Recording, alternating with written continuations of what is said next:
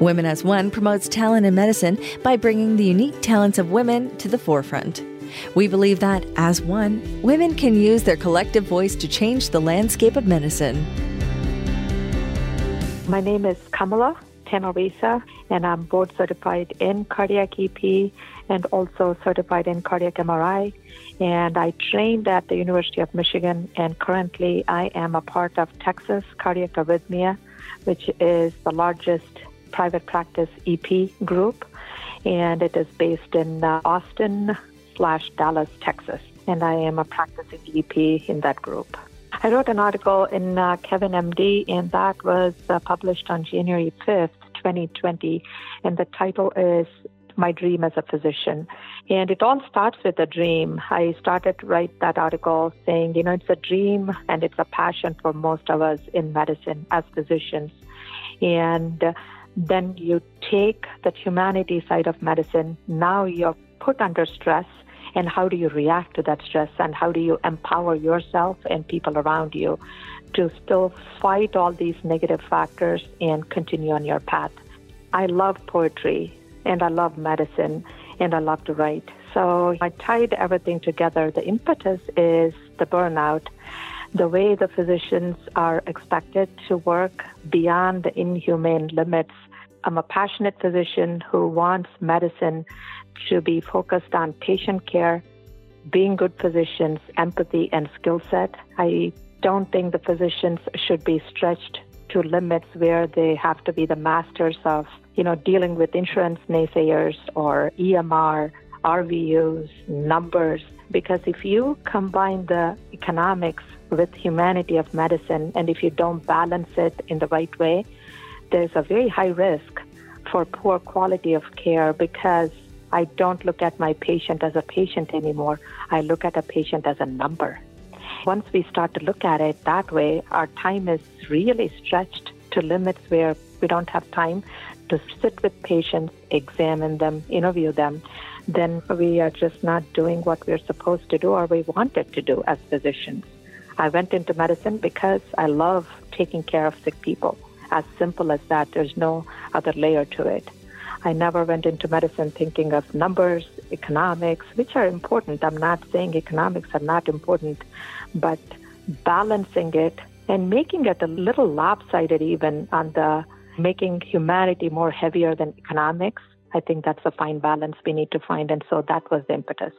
And so that was the gist of that article I wrote. Daily Warrior, because there's a routine, there's a discipline, just like a war, a Marine, as I'm going to take an example, a warrior has to, even though I have a discipline in my life, every day I don't know what's thrown at me, what kind of field am I entering. A simple case can end up with a major complication, and a case that I think is going to take a long time could take a shorter time, or vice versa. So every day I go to work, I don't know what's thrown at me, and I need to I'm always in an armor, ready to fight, ultimately hoping for a good endpoint on every single case, every second. So that's the term I use. Daily warrior is that warrior who's in a war field. He has no idea, he or she has no idea what they're facing. And that's the life of a physician. And that's a lot of stress, emotional stress, moral stress, and physical stress. So when I use the word daily warrior, that's exactly what I meant. It takes a village to make a living. Whether you're a mother, whether you're a physician, it does take your peers, colleagues, friends, family, support system around you.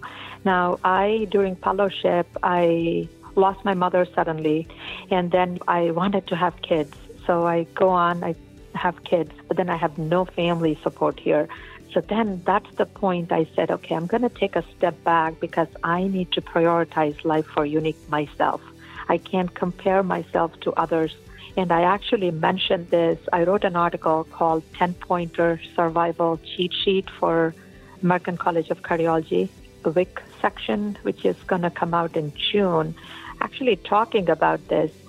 And I went through this dilemma in my mind. Am I doing it the right way? Is this the right thing? And yes, there were many comments from just an anecdote, a comment, oh, you're working part-time. I had to respond back saying, you know what, that's okay.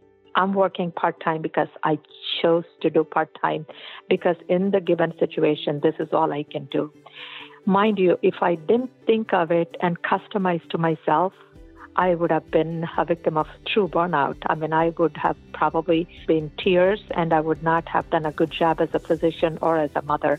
And so when I talk about hibernation, I was talking about those less number of days that I worked initially after fellowship. And I went through this dialogue in my brain. Am I doing the right thing? I know I can do more, but how much can I do and how can I do it? Unless you ask, things are not going to be placed on the plate that's unique for you. So what I did is I negotiated my contract. I told them I'll work 4 days a week, and those 4 days will be very long. I'm all yours. My patients need me, and I'm there. The 1 day off, which is 3 days a week, including the weekend, that's my time for my family. I designed it that way, and at the same, I can't ask for a 4-day contract and get paid full time. So that's the negotiation skills, but you need to customize those questions and those requests for your own self. And I did that. And the 5th day was my free day in the sense I would volunteer at the school. And I'm a very big community activist. I'm a motivation speaker, and I go volunteer in shelters and children abuse women. I'm out there educating women about health in local gyms, underserved areas. So that's another passion of mine. So I could fit that in. At the same time, there was a patient who said, I don't want someone else to do the procedure. I want you to do it. I had the freedom. I would go in. Yes. Was it free? Kind of a free service. Did I get compensated for it? Not in a monetary sense, but I had that satisfaction that I was there for my patient. I was there for my kids and the community.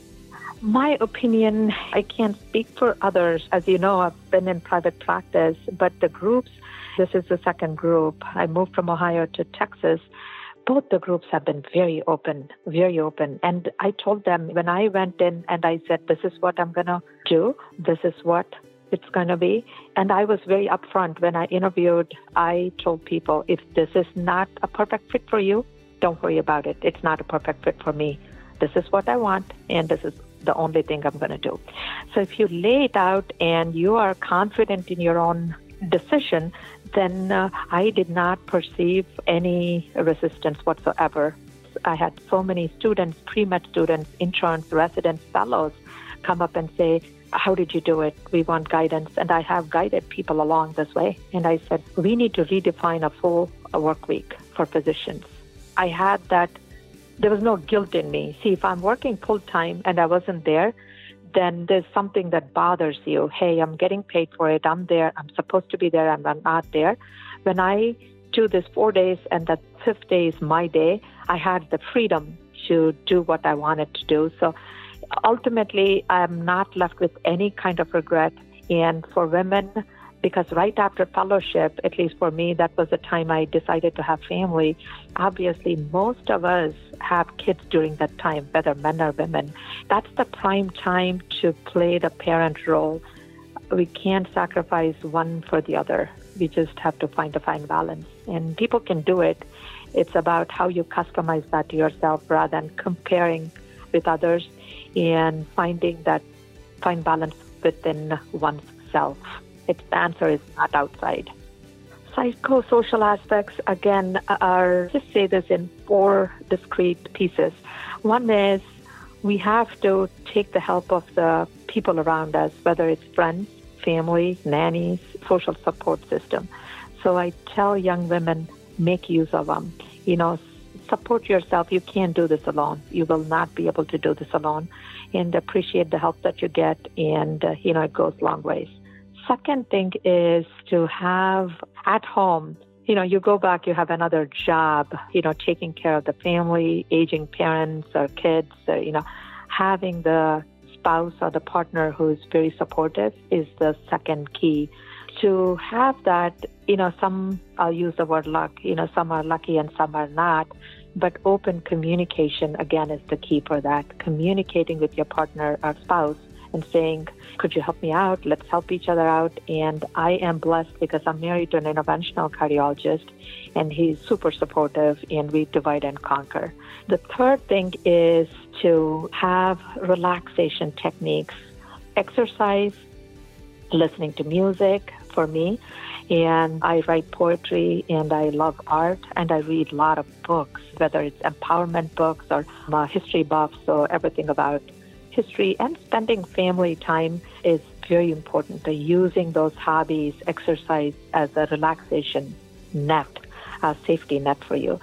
The last thing of the psychosocial element for young parents or young families out there who are physicians is to cut the excess off your calendar.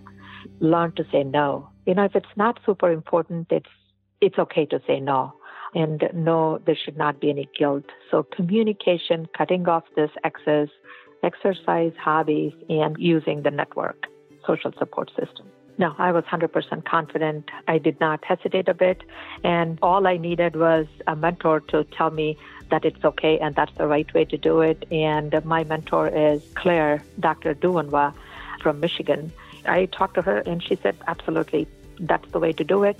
That's what fits your mind and just don't even hesitate to do it.